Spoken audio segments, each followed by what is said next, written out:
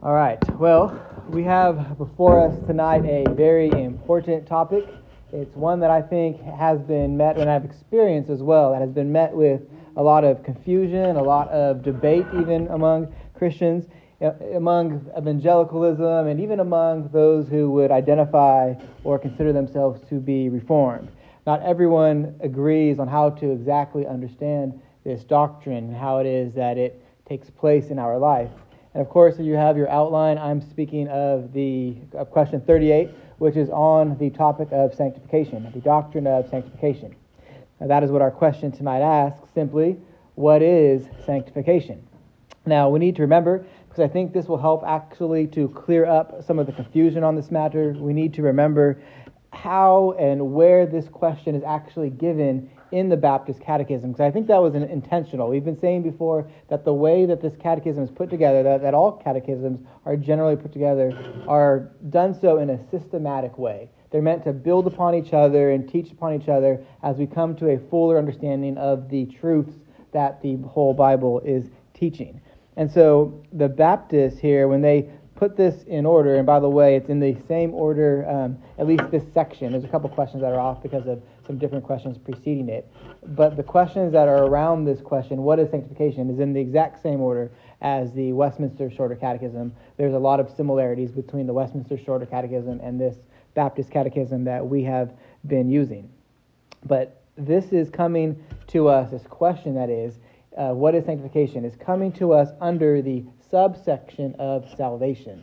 The Baptist Catechism has this question following other questions such as regeneration, justification, adoption, which Pastor Nick did last week, and then after this is going to touch on the topic of glorification. All of the shun words, essentially, the T-I-O-N shun words. And except for one, which is actually not a T-I-O-N shun word, but it's still a shun sounding, conversion. We talk about usually conversion when we speak of these Christian doctrines of salvation. Conversion is usually caught up in the greater topic of salvation or soteriology, and it's fine that it is. It's not out of place per se, but I will argue tonight that the Baptists and even the Presbyterians in their version were strategic in not placing a question about conversion here in the Catechism at this specific time, here among these other shun words. This is question 38 tonight. We don't actually see the topic of conversion being addressed in the Baptist Catechism until question 93 or 94. And then it's under the topic of faith and repentance at that point. And my point here is to say that was a wise move on their half by these other brothers who put together and sisters who put together this catechism. And the debate which we now experience in our day could have some resolution, could have some of the heat taken off of it if we thought about it in the same categories as these saints who went before us did at one time. So I don't want to give away everything up front, so let's read the question and answer, and then we'll point out the outline that I think exists within the question. And just know, of course, there's lots of things that we could say about sanctification, but I'm aware of our time limits tonight. I'm very tired myself, and so we're just going to try to stick to what the answer says and go from there, for the most part. So, question 38, what is sanctification? And the answer, of course, that the Catechism gives, it says, sanctification is the work of God's free grace. It's basing that off of 2 Thessalonians 2:13. You can open up there if you'd like now. Where it says, whereby we are renewed in the whole man after the image of God, and enabled more and more to die unto sin and to live unto righteousness. Okay, so for the outline, it seems pretty simple to me. We have first what we might say is a simple definition of sanctification, which may or may not be that simple actually, but I'm saying it's simple at least here in the answer. And then we have an explanation of sanctification that comes in two parts. And each part that explains there are two subsections that we can focus on, and each of the sections has proof text associated with them. So this first section that I wanted to speak about, the simple definition of sanctification, and before we get to what the Catechism answer supplies, I have to give a little bit of framework of building up to, again, with this debate, this discussion that exists around this topic that I mentioned, because this is where the debate actually hinges. And what I'm specifically thinking of is the answer to this question. Is sanctification monergistic or synergistic? Now, those are terms that hopefully we are all aware of in this room, hopefully that we have heard of before. Just in case they're not, though, let me make them clear just in case. Typically, when we think of within the realm of theology, right, that we're in a specific science right now, when we think of monergism or monergistic and synergism and synergistic, they have to do with the doctrine of regeneration, of being born again. And so what they mean in this context is close to what it means here as well, but it's slightly different. And so monergism then would mean that God operates all by himself in regenerating the sinner. God, all by himself, without the help of the sinner, works to create new life in an individual. That would be a monergistic view of regeneration, a monergistic view of salvation. Monergistic, mono, right, from one. A regeneration is all of grace. It's all of the work of God alone. Then, of course, that's contrasted with a synergistic view of regeneration. Synergism is the position of those who hold that salvation involves some form of cooperation between divine grace and human effort. And we could open up a big floodgate at this point and talk about what those things exactly are, but we're not going to do that tonight. Synergism, with the prefix of sin, implies a togetherness, with the two things working together. And so, like, for example, when two people have synergy, we need to say that, hey, they really get along. They really meld well together. They really act well together. And so, again, the synergistic view of regeneration says that man cooperates with God in regeneration. And this usually falls under the category of faith and regeneration in our evangelical context. So the monergism view, the classic Reform view, would say that regeneration precedes faith. Faith is truly something that a person exercises, but it is exercised after the person has been born again. Regeneration precedes faith. It comes before. It's monergistic in that sense. That's how the Baptist Catechism addressed it in the effectual call. Actually, I think you might have taught a little bit on that. I know I did one of them. That is with regeneration preceding faith. Conversely, the synergistic view would place faith before regeneration. So faith in this view becomes the catalyst for being born again, and it becomes the reason as to why one person is saved and another person is not saved, because of the faith that they exercised. And the Baptist Catechism rejected that understanding of this important topic. Now, as I was saying, this question of sanctification being monergistic or synergistic is where the debate tends to happen today between brothers and sisters, between people, even in the Reformed camps. And some of the question of this in this debate itself could be, I think, diminished if we were just thinking about categories properly. And one way that people have tried to do this, I'm thinking specifically in recent years of a pastor named Kevin DeYoung and then also Michael Riccardi. They have come to even question the notion of using monergism and synergism to describe sanctification. It would be their view or their encouragement that we shouldn't even speak of sanctification with monergism and sanctification. And the reason they do that is, again, because they're wanting to pour water on this debate. And if it's helpful to do so or not, that's not easy to answer. I'm trying to do that tonight, but ultimately we do want to think of this question because it's an important question concerning our sanctification. And the answer, of course, is going to define sanctification, and we'll explain what that is more significantly in just a moment here. But we need to think of an introductory question which will help us think of the rest of the definition of what this doctrine is. And so we need to have this, I think, more settled first. And actually, the opening line of the Catechism is addressing this, I believe, as well. So maybe said a different way, rather than saying, is sanctification monergistic or synergistic, we could say it like this. Is sanctification something that God does alone, or is it something that we cooperate in? In other words, does God sanctify us all by himself, or does God do part, and then the individual does some part? The individual has a part to play as well. So you could frame that by saying monergism and synergism, or you could just say it more plainly as I did. But either way, this is where the debate is coming and landing at. And I was saying that, again, there are good brothers and sisters on both sides of this debate. But I'm not going to be so charitable tonight to just leave it like that. I want to give you what I think is the right view and the reason as to why I think we should have a view in this. Because answering the question, which I've already posed, will actually, if we answer it in the right way, I think lend us to having a greater joy and a greater assurance. in our salvation. And those are important issues, aren't they? Joy and assurance in salvation, and how we understand sanctification speaks to that topic. So let me tell you where I land up front. This would be in step with what the Catechism teaches, I believe, as well. And so I want to assert this to you all tonight. Sanctification is the work of God alone. Sanctification is not something that we contribute to. Sanctification is something that God does to us. We do not sanctify ourselves. Or as the Catechism answer puts it, sanctification is the work of God's free grace. That's how it opens. Sanctification is the work of God's free grace. Now we'll look at the verse cited here in just a moment, but I want to remind you of what I asserted previously, that this is where this question falls in the Catechism. It's right in the middle of a list of doctrines that concern salvation. There is regeneration, the act of God quickening a dead sinner and making him or her alive in Christ. We talked about justification, the act of God declaring a sinner righteous based on the merits of Jesus Christ alone. Nothing that the individual sinner contributes to that at all. There is adoption, in which God, in love, makes us part of his family.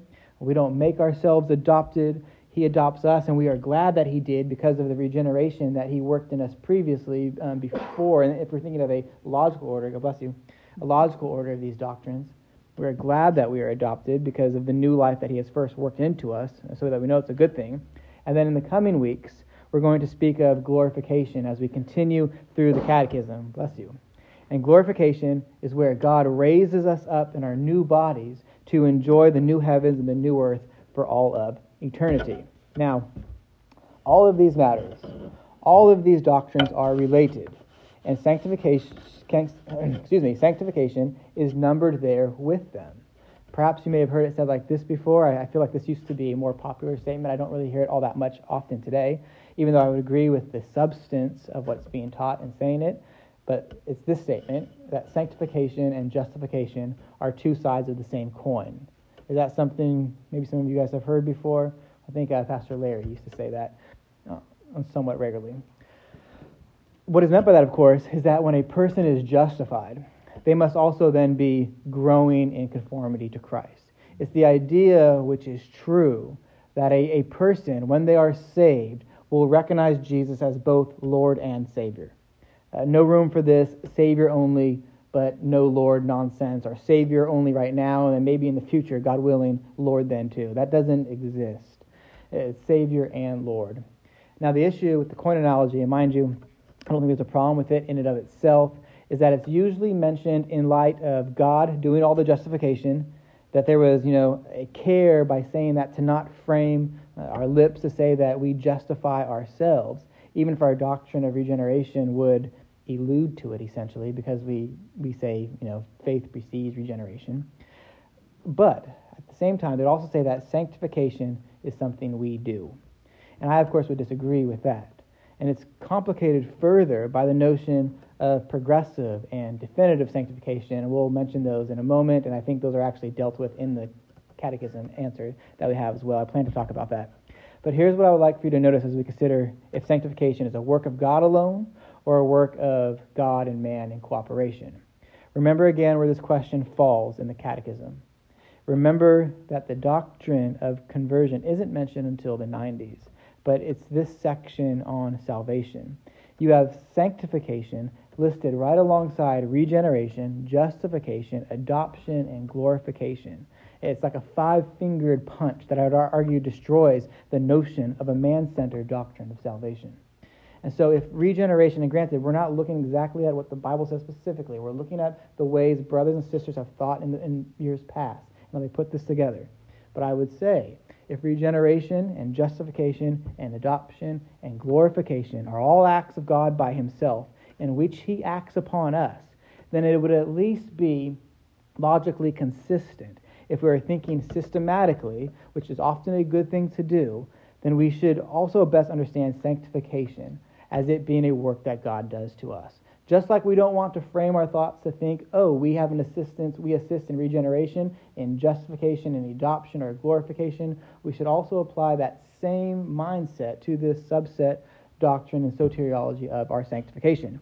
It is the work of God. I would argue this is the testimony of the Catechism question and answer. Note how it starts again. What is sanctification? The answer we read, sanctification is the work of God's free grace. It's the work of God. It's not the work of God in the individual. That's not what the Catechism answer says. It doesn't say that in the answer, that sanctification is a cooperative effort, as it's commonly referred to today. Even Kevin DeYoung, who I like, is a pastor in a United Reformed congregation. That means he holds to the three forms of unity. He says this. He says, those who say sanctification is monergistic want to protect the gracious, supernatural character of sanctification. And he says, those who say sanctification is synergistic want to emphasize that we must actively cooperate with the grace in sanctification. These emphases are both correct, end quote. And then later in the same article, DeYoung says this, God sanctifies us and we also sanctify ourselves, end quote. And I personally, at least, don't want to join him in that. What I think he does is conflate categories. You see, we, of course, do make choices. We act, and we act out of what God has done in us. But those actions don't actually sanctify us. They are the fruit of it. We'll consider this in the last section of the Catechism answer, specifically how it is that we act out of this work that God has done. But we need to keep these two things distinct, sanctification and good works. There's no doubt that the Bible teaches that God works in us and we work, Philippians 2:13. And it's certainly true that works may be described as a cooperation of sorts. But this is the kicker. Good works are not the same thing as sanctification. Sanctification is something that God does to you and in you. As the Catechism answer states, sanctification is the work of God's free grace. In it, He is conforming you to the image of Jesus.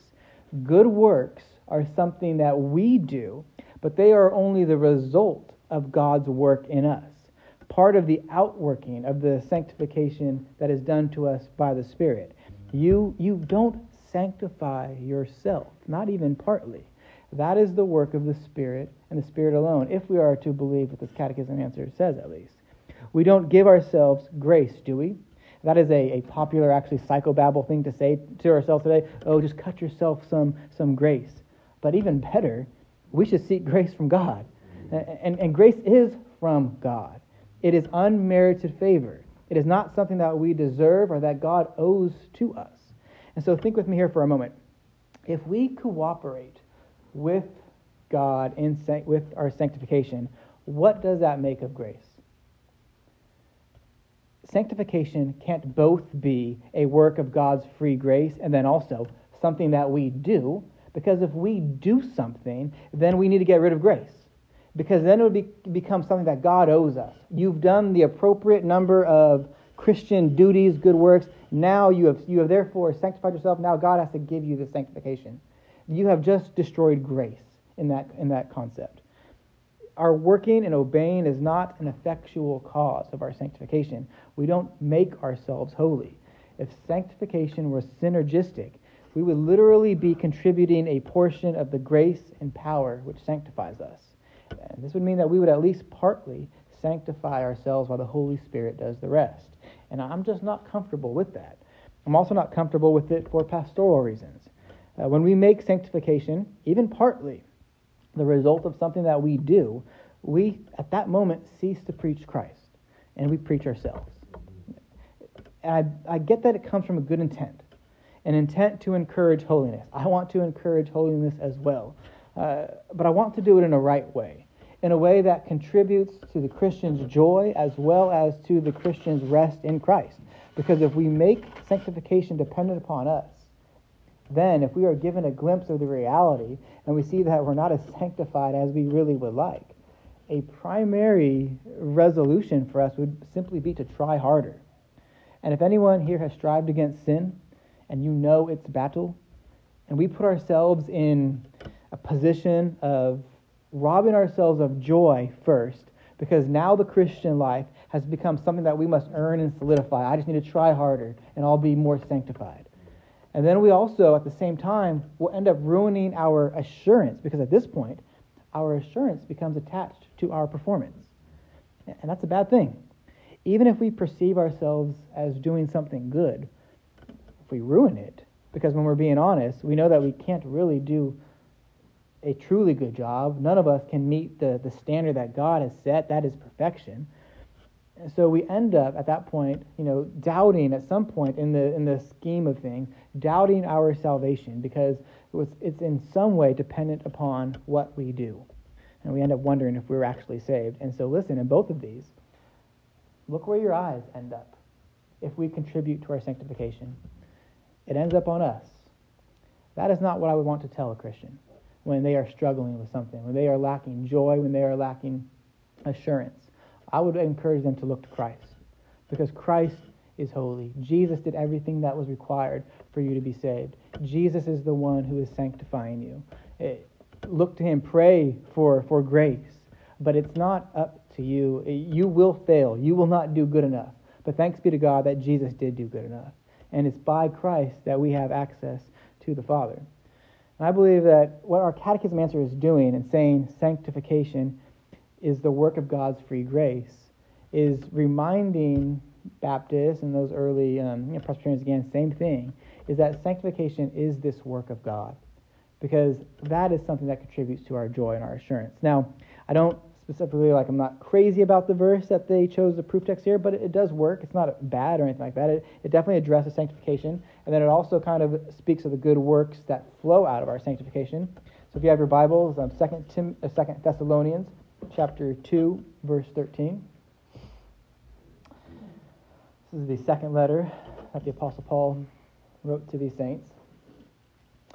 And he's dealing specifically with doctrines, with teaching concerning the second coming of Christ and the man of lawlessness, some difficult passages here. But in verse 13, that's the verse that the Catechism cites. It says, but we ought, so he's speaking of himself, Paul, Silvanus, and Timothy. He says, but we ought always to give thanks to God for you, brothers, beloved by the Lord, because God chose you as the first fruits to be saved through sanctification by the Spirit and belief in the truth. So there you have it. God chose you, saints, as the first fruits to be saved through sanctification. Sanctification is related to these doctrines of salvation. We've already mentioned that. But notice, we are saved through, it says, sanctification by the Spirit. Not by us, are the first fruits, saved to the first fruits through sanctification by the Spirit. Not by something we do, by sanctification of the Spirit. It's a work of the Spirit. The work of the Spirit is what makes us a saint. Sanctification and saint are related words, nearly synonymous, really. When we are sanctified, we are made a saint. We are set apart by the Spirit. That's what it means to be a saint. That's what it means to be sanctified. And so in that sense, we might think of sanctification in those two familiar categories. Sanctification is in one sense definitive, meaning it's a one-time act that occurs at salvation. We are set apart from the world. We are united with Christ, as it were. It's definitive. It happens in time once. It's very closely associated with our justification in that regard, isn't it? But sanctification is also progressive. It's not stagnant, in other words. The Christian grows in his or her sanctification by the work of God's Spirit as he sees fit to move. It's often in conjunction with prayer. God ordains the ends of all things, but he also ordains the means that lead up to those ends as well, too. And so if we are praying, Lord, sanctify me, God, give me grace to put to death this sin, it's not actually you that's sanctifying you. It's God who's still sanctifying you, but he's accomplishing that end through the means that he's also ordained as well, too, through prayer. It's operating out of it. The appropriate language I think we should all be using and comfortable with when it comes to the relationship between sanctification and the actions that we do is I think that we should use the phrase that we operate out of the gracious works that God do in us. We don't cooperate with these doctrines so as to cause them. We don't do that with regeneration, adoption, justification, glorification. We don't do it with sanctification either, but we operate out of them. We respond, in other words, to them. And then look how 2 Thessalonians 2:13 ends. It says, through sanctification by the Spirit and belief in the truth. isn't, now, I want to try to be clear here. Belief in the truth isn't part of sanctification by the Spirit, but it flows out of that.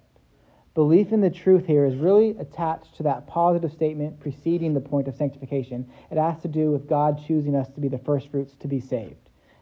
So if you look at it, but we always ought to give thanks to God for you, brothers, beloved by the Lord, because God chose you as the first fruits to be saved and belief in the truth. When a person is saved, they are believing in the truth. We can even skip the sanctification portion in there. Belief in the truth is attached to that positive statement preceding the point of sanctification. It has to do with God, again, choosing you to be the first fruits to be saved. And so, in other words, all who are saved believe, in other words. Why? Because they've been born again.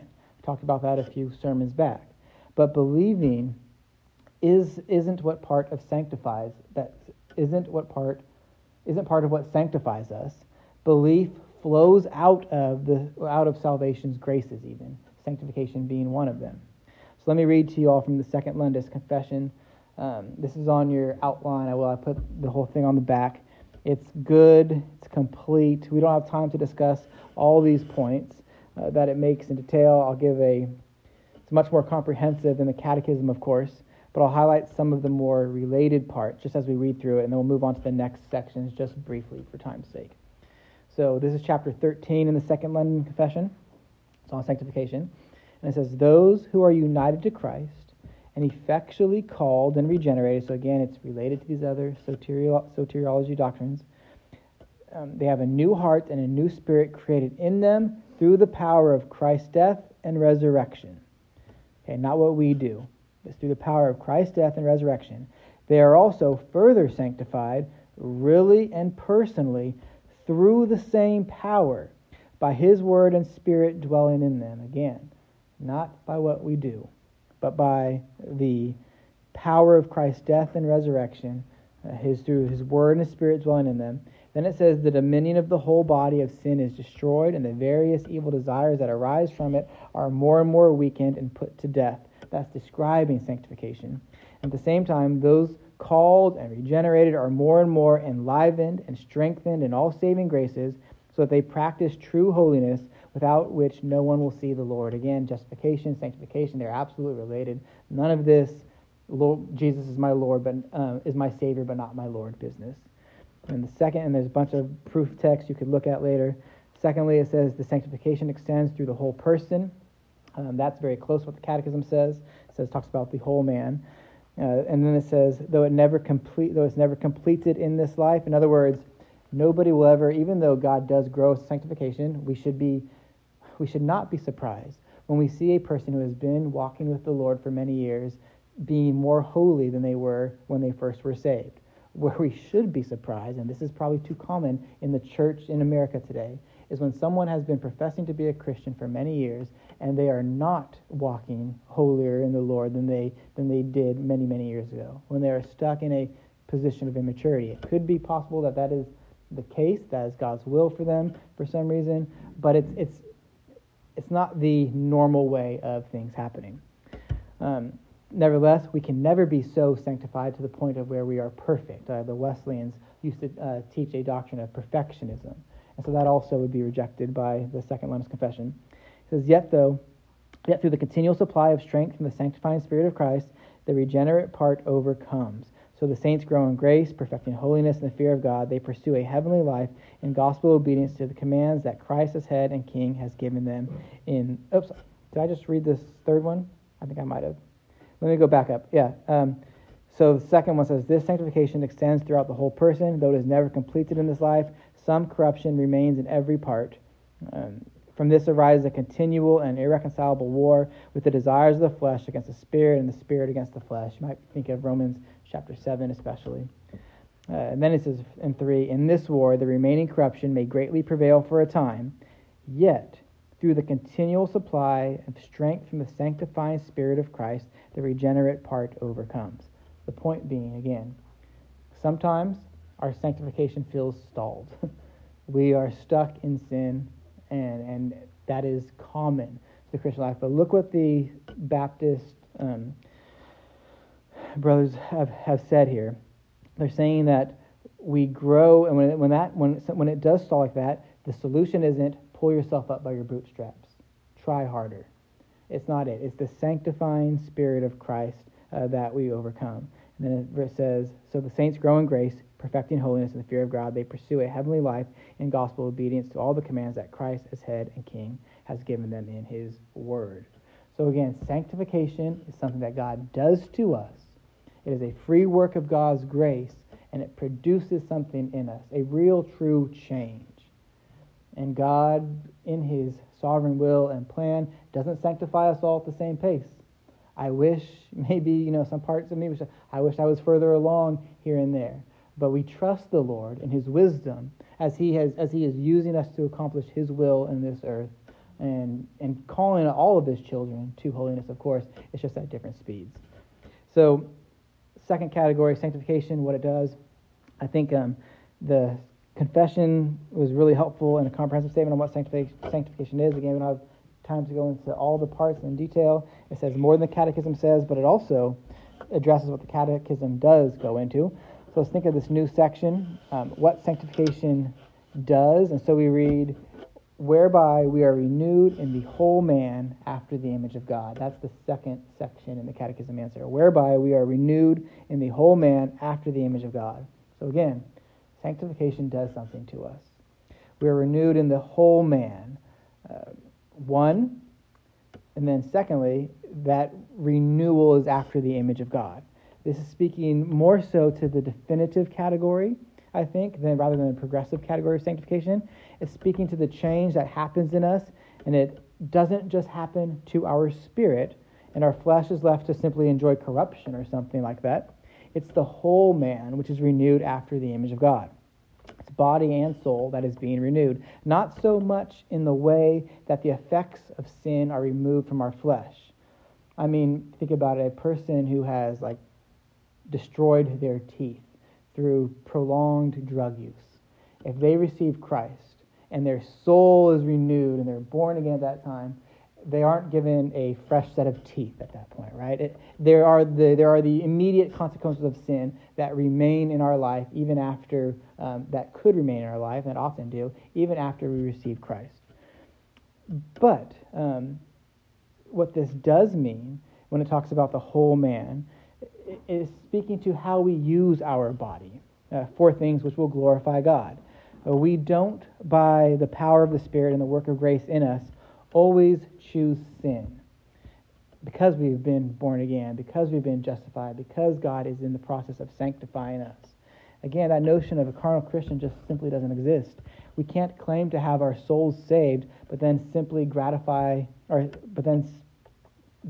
to gratify the desires of the flesh in our body. And so Paul would say this in Romans 6:13. In Romans 6:13, the apostle says, do not present your members to sin as instruments for unrighteousness, but present yourselves to God as those who have been brought from death to life, and your members to God as instruments for righteousness. That is alluding to the sanctification of the whole man. That's using the body for righteousness because of what has happened first in our souls in our salvation. And the verse that the Catechism cited is Ephesians 4, so let's turn there. We'll consider that just briefly. Ephesians 4, Galatians, Ephesians, Philippians. That's how I have to remind myself all the time. Ephesians 4:22-24 says, to put off your old self, which belongs to your former manner of life and is corrupt through deceitful desires, and to be renewed in the spirit of your minds, and to put on the new self, created after the likeness of God in true righteousness and holiness. So you can see why this verse was chosen, I think. It speaks of being renewed in the spirit of your mind. It contrasts the old man with the new man, right? Or the old woman with the new woman, if you will. For the Christian, there is an old self and there is a new self, an old self which belongs to your former manner of life, and a new self which is created after the righteousness of God. The old self is corrupt through its deceitful desires. The new self is chasing after a true righteousness. It's created after the likeness of God in true righteousness. And try to remember now, let's not confuse the categories. Putting off the old self and putting on the new self are certainly good works. Those are certainly good things to do. Those are certainly things that, a person who's not saved can't do, wouldn't want to do. I mean, they're just stuck in their old self even. And the actions themselves glorify God. That is the purpose of good works. That and the benefit they provide to other image bearers as well. But we aren't forced to say that the act of doing so sanctifies us. In fact, the point that the Catechism is wanting to make is that we do these good works because we have been sanctified, because of the pre-existing work of God's free grace. This is what sanctification does. A sanctified person does this putting off of the old man and the putting on of the new man. Not enough time to get into all of those details, but the point is, sanctification does something to us. It renews the whole man after the image of God. And then we do good works out of that. Now the last section, sanctification, how it operates. We are enabled by progressive sanctification at this point, which is the act of God continuing to grow us.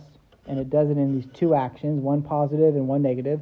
Negatively, we're enabled more and more to die unto sin, and then positively we're enabled to live unto righteousness.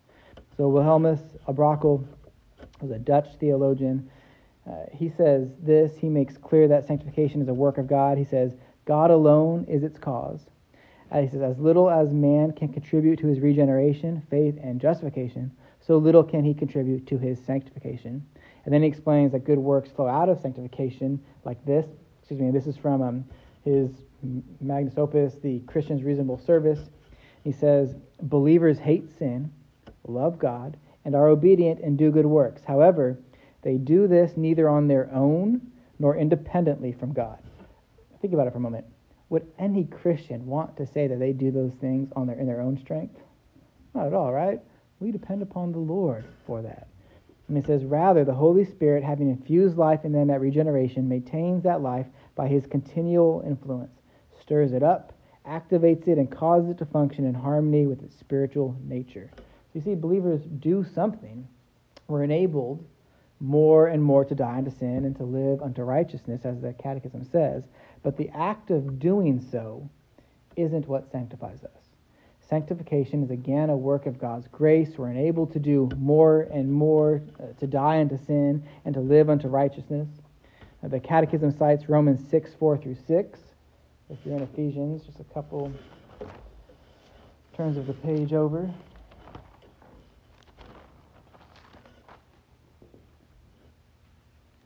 Romans 6:4-6 reads, and again, we're thinking of this progressive aspect of sanctification.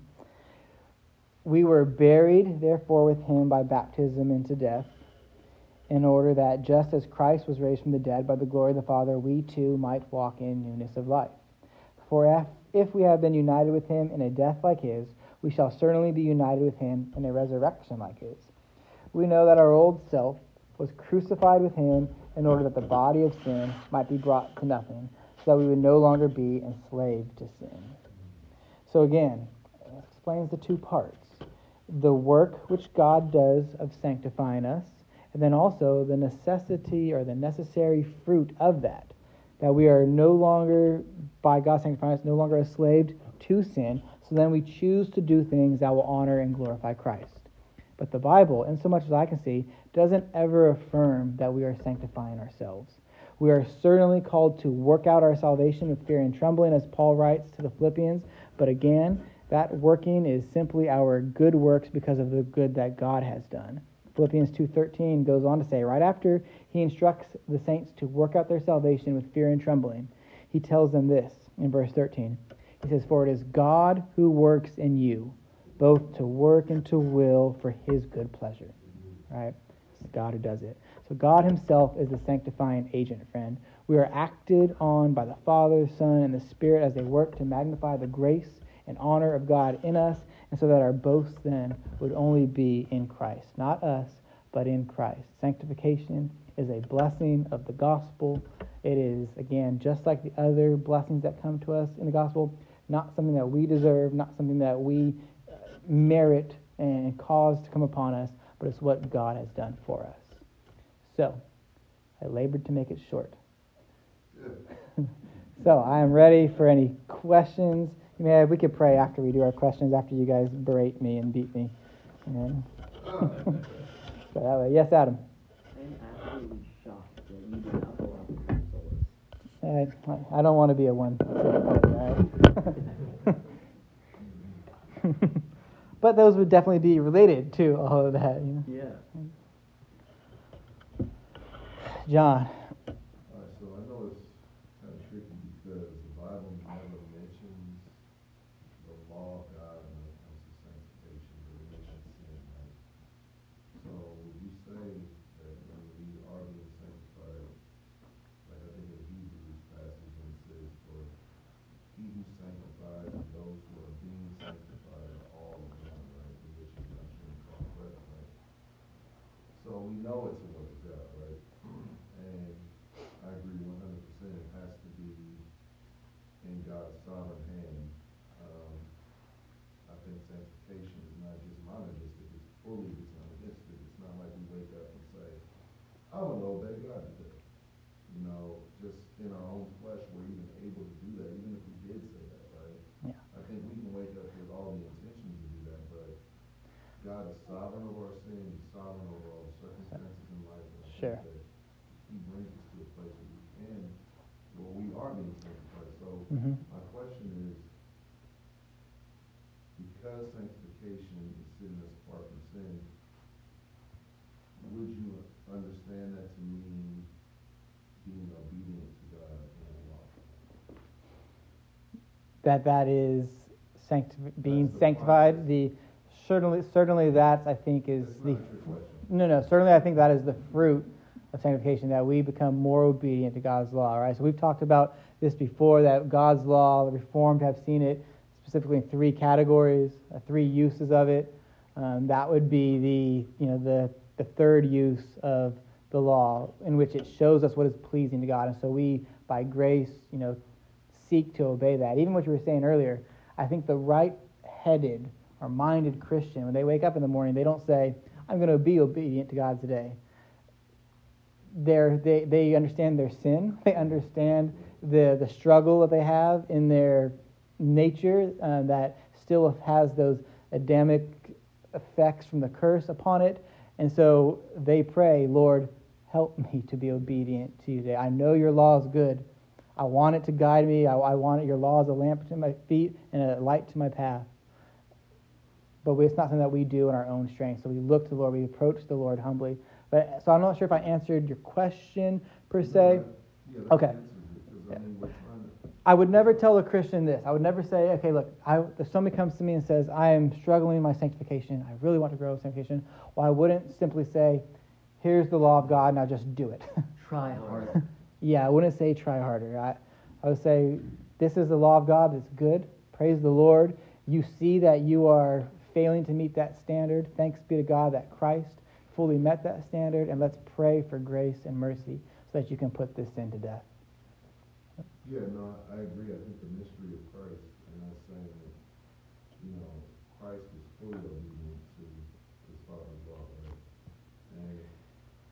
And imitating me as I imitate Christ is not something that's going to come in and of ourselves. It has to come as the work of God. I think I've been crucified with Christ. It is no longer I who live, but Christ who lives in me. In the life that I live in the flesh, I now live by faith in the Son of God who loved me, gave himself for me. Right. Live by faith. All right. We'll go to Ross first. I was actually going to ask you to repeat what you said, because I missed the last part where you give the illustration. Like, if I don't know if a Christian woke up today or someone woke up today, I wouldn't tell them obey the law of God. I kind of missed it. I was going to ask you. Oh, yeah. So I think that was in the context if a Christian came up to me and said, hey, I'm really struggling with my sanctification. And this area here is, I keep falling into sin. I wouldn't say, here's the law of God, now just simply do it.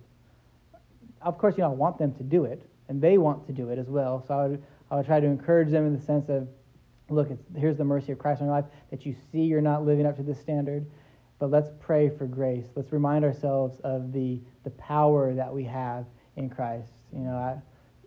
I wouldn't put it upon them to simply do it in their strength and power. I would compel them and go with them in prayer to the throne of grace where we can receive mercy and grace to help in time of need. So yeah, I think that's kind of like it's kind of that fine line, right? Like that was it's Like, Yeah. do the law, but not in your own strength, right? Right. So, like I would tell them, yeah, you want to do the law, but you want the means of grace. You want Lord's grace to do it. So like you do want to do that. Right? Absolutely. But the idea is not to not do it of law, to not do it of your own strength. Yeah. When you mentioned, there's questions and comments, right? There's questions and comments. So, Yeah, can I? John said Yeah. that made me triggered just obviously because I've been going through Ephesians in Sunday school, and that's one of the texts that they use for the sanctification is.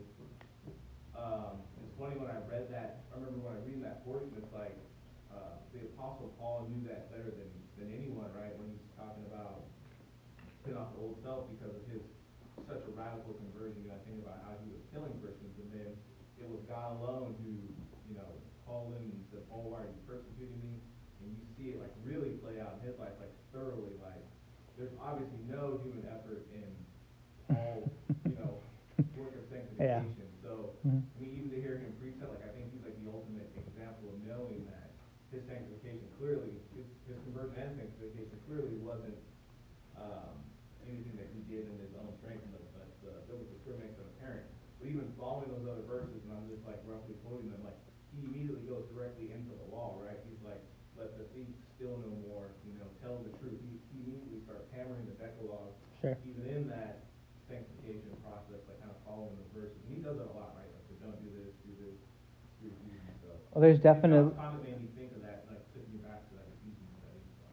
Yeah, there's definitely a structure in Ephesians where those first 3 chapters are explaining what has been accomplished, what God's, the theological things and the practical aspect that come. And again, I'm not saying what I'm wanting to say about sanctification and its relationship to the law is I'm saying that our keeping of the law doesn't sanctify us. Our keeping of the law is good and right, but we do it because the Spirit has been sanctifying us. And part of the trickiness of this all is I don't think you get chapter 4 without chapters 1 through 3. No. So the structure and the context of the letter is he has really hammered in the grace early on so that foundation has been firmly laid and the cornerstone is set. So now he can get into that practical application of it. And I think too often, even pastorally, I struggle with this sometimes, that I don't lay the foundation of grace thick enough before we begin to look at the practical aspects of how this plays out. And when you fail to do that, you do set a person up to stumble over their own failure. And to really put their focus on how weak they are and how little they can do, instead of just hammering it into this is Christ's victory, and let's pray for his victory to manifest in the ways that you obey him. So yeah, we don't want to make the other error that says, hey, Christ has done it all, so it doesn't really matter about the law.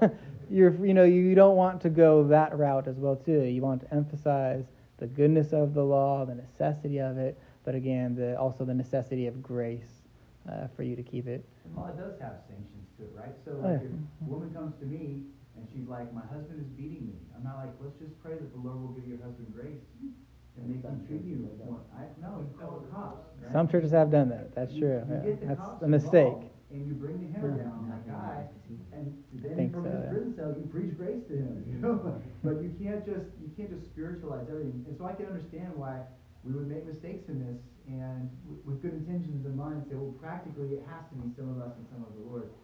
No, I love the clarification of the categories. I think it's been really helpful to me tonight to just think about that in such clear regards that it has to always be outflow of what God is doing in the heart. But there is practical ramifications, and sin does have, whether it's condemnation for the lost or chastisement for the believer, there are negative things that come when we break the law or we ignore it and we live outside of it. Yeah. Yeah, I think too. I'm sorry, I'm like pausing the mic. Go ahead. I have two. I have like comments, but I have follow-up questions to that too. Okay. Just to get your thoughts. I think too, like sometimes I know like naturally, like as Christians, we don't want to give the impression that anyone can ever be saved by the law, right? So I think a lot of times we practice the grace. Mm-hmm. But that's part of the sanctification, like the discipleship process is teaching like that conforming law. Like even our children, and everything, we teach them like what the Lord requires, and we don't always like point back to. And by the way, don't forget you're saved by grace. Don't steal, but don't. There's definitely law in my house. Yeah. So they aren't running wild. We can clearly like also discipleship without having to remind like that you're saved by grace, right? Like I would assume everyone in here knows we're saved by grace. I don't think we have to say when you say don't don't steal, like, by the way, law keeping doesn't save you. But I think, like, there's another issue that's tied to this that stumbles people a lot. I know early on for me, it's like the thing that we all wrestle with. Do you think that the monergistic perspective, and this is probably a good John question to jump in, the monergistic perspective, what ties people up is when they think of God doing the work, is they think of, like, well, God puppeteering me, God, like, I'm sort of making you do these things and that I have no involvement. So how would you respond to the person that would bring the objection, like, well, if God's doing everything, then obviously I'm just kind of being puppet, and, you know, then why even try if God's going to do it for that reason? I actually come right. That is difficult. I'm fine with number one. Just first, I'm saying it is difficult. We are creatures. God is the creator, and so for us to try to perfectly understand how He works is we're starting already from a disadvantaged point. Even this morning, we know what we know in this age. We know in part. It's partial, and so I would at the same time say what I even said tonight is that God not only ordains the ends, but He also ordains the means. And so if we're trying to put this in a practical situation, so and so, you know, Johnny is a new Christian and he steals a lot, right? And so we say, look, hey, here's Ephesians 4. It says, let the thief no longer steal, but rather let him labor, doing honest work with his own hands, so that he may have something to share with anyone who's in need. And so say, look, this is what God's law starts with. This is good. And you need to be reminded of the fact that you are a new creation in Christ. You have been born again. And so let's approach Christ and seek, for grace to obey this. But I don't know if I'm missing your question in that. But so it's monergistic. Yes, it's God who's going to do it. But again, there's a means by which He does it, and He invites us to take part in that means. So the same thing is with, when we think of evangelism. Well, yeah, God can Apostle Paul everybody if He wants. He can meet somebody on the road to their work and cause them to be born again. You've seen that meme probably where Paul's on the horse and he's like falling off, and he's like, okay, now you choose to make Christ your Lord, right? It's ironic because that's not how it happened. But God could choose to do that with every single person, but He hasn't done that. He has said in Romans 10, that blessed are the feet of those who bring the good news. And so He ordains not only the ends, that monergistic part, but the means. And that the means for us, in this sense, isn't something that we are contributing to, but it's we are operating out of. And when we think of our sanctification, at least. I want to add too, but is I think when we have a consistent view of sovereignty, we know God is the ultimate cause of everything, right? Mm-hmm. When it comes to our sanctification, this verse came to mind right here in 1 Peter. It says, elect according to the foreknowledge of God, the Father, in sanctification of the Spirit, for obedience and the sprinkling of the blood of Jesus Christ. Grace to you and peace be multiplied. So if we don't really hammer grace, I think, like Ivan was saying about how well we instruct people, it goes back to what Nick was saying, the first three chapters of Ephesians, he's just laying the groundwork of the grace before he starts giving instruction, right? Because the Spirit, when He sets us apart to obey God's law, I think back to John 3, right? The Spirit blows where it will. And our sanctification works very similar to salvation. I would say identical. I mean, we have not... Can't separate it, right? Yeah, what's that? Can't separate it. No, you No. can't, because, when... If you love me, keep my commandments. Right, and it's God. I always think of sanctification beginning in heaven, the throne of God, working its way to come to us, and God decreeing and determining these things to come into our lives. And I just think that we miss as Christians, obedience itself is a gift of God. Mm. There are people in 2 Peter 2, the false teachers were given over to disobedience. Romans 1 as well, right? Yeah. Right, and they're cursed children. So we can't sit up here and say, well, I'm going to pound my chest now because I obey God. Yeah, you obey God because God gave you the grace, and He also taught you. It's the grace of God that teaches us to deny ungodliness and worldly lust, right? Yeah. And so all of that flows back to God. When we die and we face God, we're going to be praising God for how He worked in our lives, not how we worked in our lives. And so that's eyes off ourselves, eyes on Christ. I think you almost just maybe inadvertently describe. I think it might be in Luke, where it contrasts the two people praying. The one Pharisee who mentioned and listed all of the righteous and good works they did, and the one sinner with his head bowed down. God, have mercy on me. But yeah, good works aren't bad. They're definitely good. They're needed. There's the fruit of it. Yes, sir. So, see if we can articulate this. I have two thoughts going related. When I was originally taught about sanctification, it was not just a one-time event. Mm-hmm. Sanctification would start with being set apart from being unsaved to saved. It would end with being set apart at the return of the second coming of Christ. Glorification, right? Yeah, we're at glorification.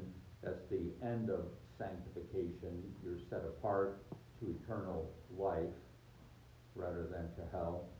And then there's everything in between, which a lot of people refer to as progressive sanctification, and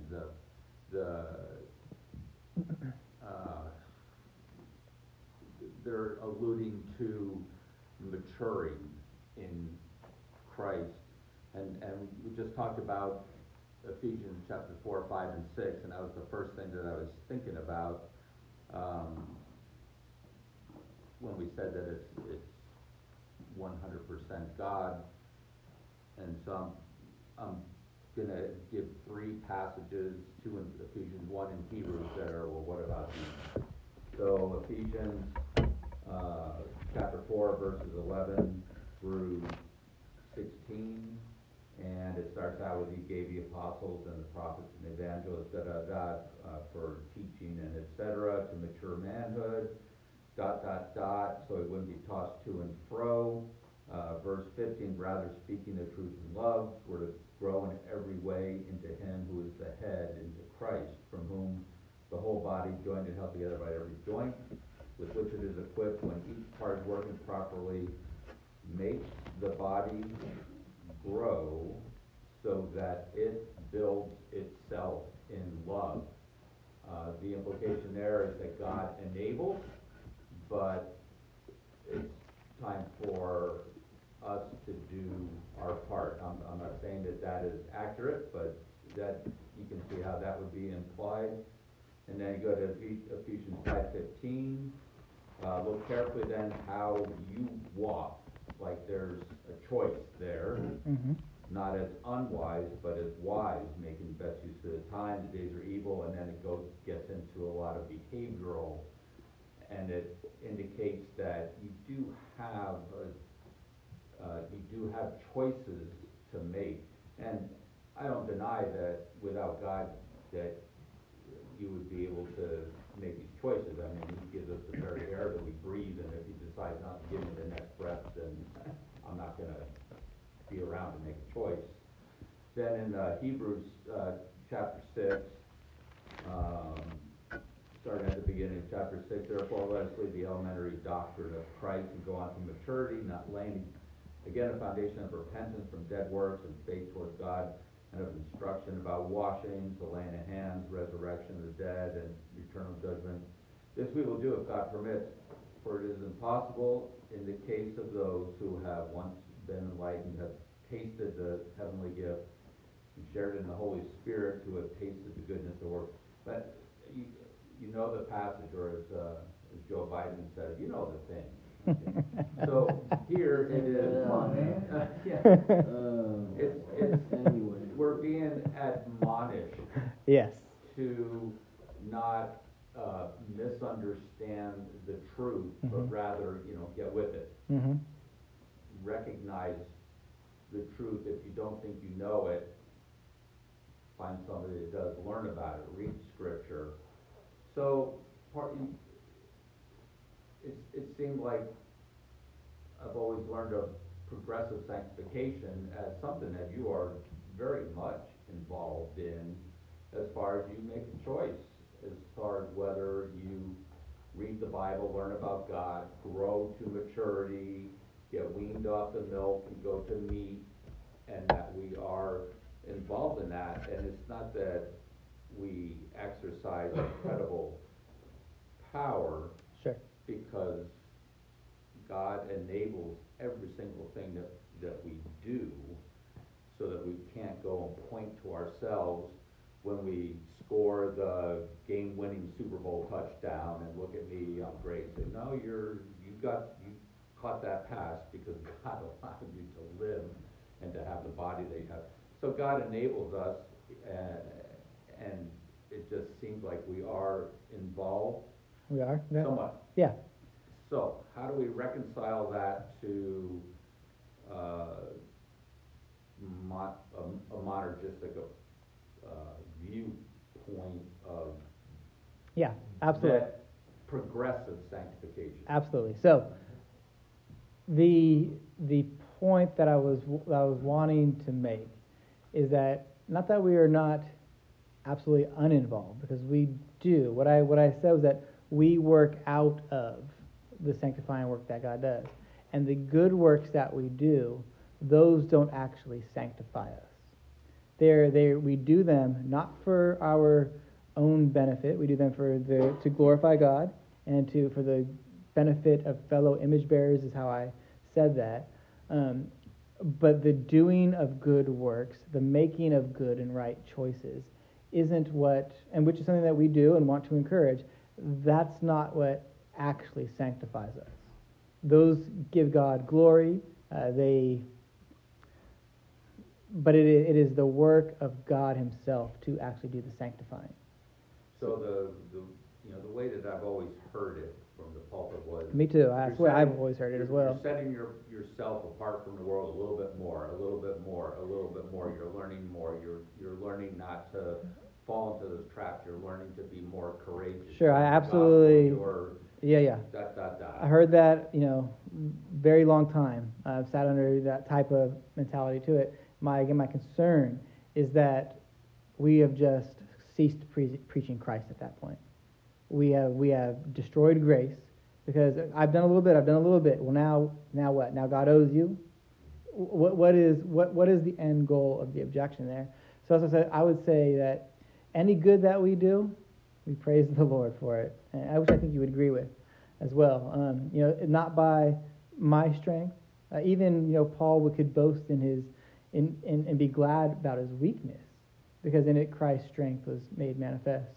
And so I'm not wanting to say that there's a total disconnect from God's work of sanctification and then our good works. And just absorb God's right, God sanctifying. yeah. Keep putting little energy bolts into our head of I'm just saying, the good choices that we make, that I hope that we all should desire to make and are wanting to make, the positive action of doing them isn't contributing to our sanctification. That we can't give ourselves that, because if we could, then again, we're not preaching Christ. We are abolishing the concept of grace, because at that point, then God owes us that growth. No, if that makes sense. I just want to add to that. I'll get to you next. The Creator is not subservient to our obedience or whatever our choice we make. God, one of and this will open up a whole other discussion, but chastisement is also a part of God setting us apart, right? I mean, He can bring things, you can certainly say, oh yeah, I'm going to lay here in this bed and sanctify me, God. I'm not going to pick up my Bible, I'm not going to go to church, I'm not going to do any of those things. And you wait, He'll get a hold of you, and He'll bring you back to the path where you see your desire for Christ and your need for Christ, and will set you apart. So what is the word that you use for that process of maturing? Progressive is still fine. I did talk about, even I think the Catechism answer breaks down into the two categories. There's the definitive one that it highlights first, and then progressive nature, where as we how does it say it, that we grow and we learn to essentially put off the old man, or it says enabled more and more to die unto sin and live unto righteousness, is how the Catechism answer put it. So that's progressive sin, right? More and more, enabled more and more. I think I even mentioned that we should be surprised when we see a person who has been a Christian for a long time and yet they are an infant in their maturity. It doesn't make sense. It could be true that they're a Christian, but maybe also not. Maybe, that passage that you mentioned in Hebrews, I think part of the problem is we tend, especially as Baptists, tend to not read those as actual real warnings, and that's to our detriment, because they are true warnings. There is a danger of people falling away, not truly falling away because they have because they've been saved and they can lose their salvation, but there are people who make false professions and they believe themselves to be saved, and yet here's their sanctification in the case of Hebrews 6 has stopped. They're wanting to go back to the old covenant even, and so he's warning them, hey, look, you're going on a path that is going to end up in destruction. Look to Christ now. And so, again, that's a means. Preaching is a means of sanctifying people, calling people to repentance, and it's part of that. And it's certainly, even maybe more so than some of the other letters, I don't know that I want to say that all of the New Testament letters are like sermons, but I think certainly, I say with great confidence, that the letter to the Hebrews is a sermon. It exegetes Old Testament passages. It's filled with exhortations and calls to repent. Hebrews is a little bit of a unique letter in comparison to some of the other letters as well. But that's definitely a good struggle. So I don't want to do away with the tension here at all. I'm not trying to do that. There's absolutely a way in which God sanctifies us and we do good works and we increase in good works. But I just want to be careful to say that the good works that we do aren't actually what sanctifies us. They just simply are for the good of other image bearers and for God's glory. Mm-hmm. And God, in His wisdom, is pleased to maybe continue to grow a person. And it's not in conjunction, or it's not disconnected from the person's will. Again, God ordains the end, but He also ordains the means. And so one of the things I think is a sign of mature Christian is somebody kind of alluding to what we were talking about earlier with Ivan and John. When a Christian wakes up in the morning, they're aware of their need for grace and mercy, and so they're praying, Lord, I want to obey you today, but I know I don't have the ability of my own strength, so please help me to see help me to see temptation where it's coming, that I may avoid it, that I may turn my eyes, or whatever it is that the temptation is. And so it's a process in which God is mysteriously through your union with Christ, accomplishing His ends through a means of desires that are being brought up in you through the Spirit that is in you as well. I know it's getting late. I'll just throw one more thing Sure. that tied into this. When I think of something as being monergistic, I think of it as being supernatural. Mm-hmm. When I think of us reading the Bible, praying, over time becoming, again, more knowledgeable of God's Word, understanding the truth better. In theory, our behavior will emanate the light of Christ. That's not supernatural. That's a natural act. So that's maybe what is causing the Well, it's always a tension, supernatural because to say act that for the something Christian, right? that's natural is, where we're involved, we're reading our Bible. Just stick with that. Mm-hmm. That is a natural act. That is not a supernatural act. But it does become a supernatural act for the Spirit-filled believer, right? So you can have like Bart Ehrman, who probably knows his Bible better than many professing Christians, because he used to profess to be a Christian. He was like a pastor, I think, at one time, but now he's like a well-known atheist who debates Christians and tries to catch them up. And so he knows the Bible. He knows what it says, but he doesn't believe it. He doesn't keep it. And so the act of a Christian who reads the Bible, that is a supernatural, who reads it, believes it, and builds their life upon it. That's not a natural act, right? That's a supernatural act. That's a work that is done in you. Well, it's kind of, I'm thinking in terms of, maybe I am Split in terms or something, yeah. When you're reading a math book and you learn more math over time.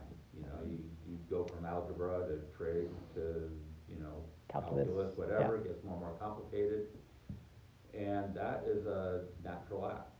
It is. I just want to ask you this, Russ. If you study epistemology, and I don't know how much you're familiar with a priori, posteriori knowledge, it's God who continues us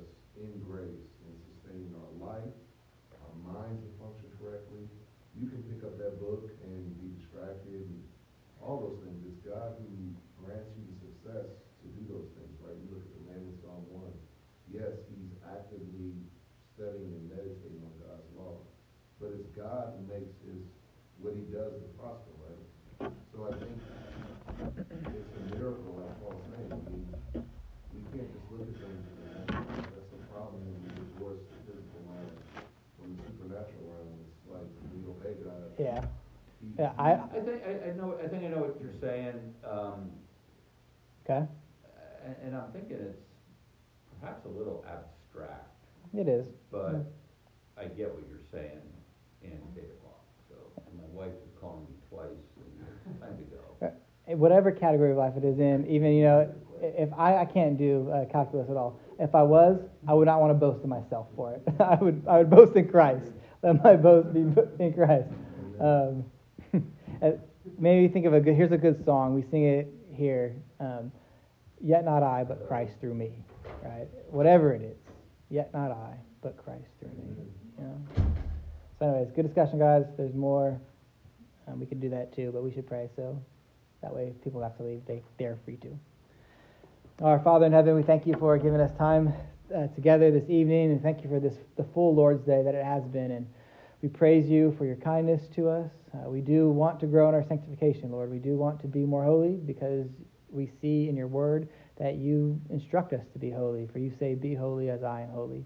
Nevertheless, we know that we do not have the ability and the strength in ourselves to make that happen. So we pray for more grace, Lord, that we might please you in the things that we do, all the while knowing that we are perfectly pleasing to you and accepted to you in the beloved, your beloved, eternally begotten Son, Jesus, in whose name we pray. Amen. Hebrews 12 is one we should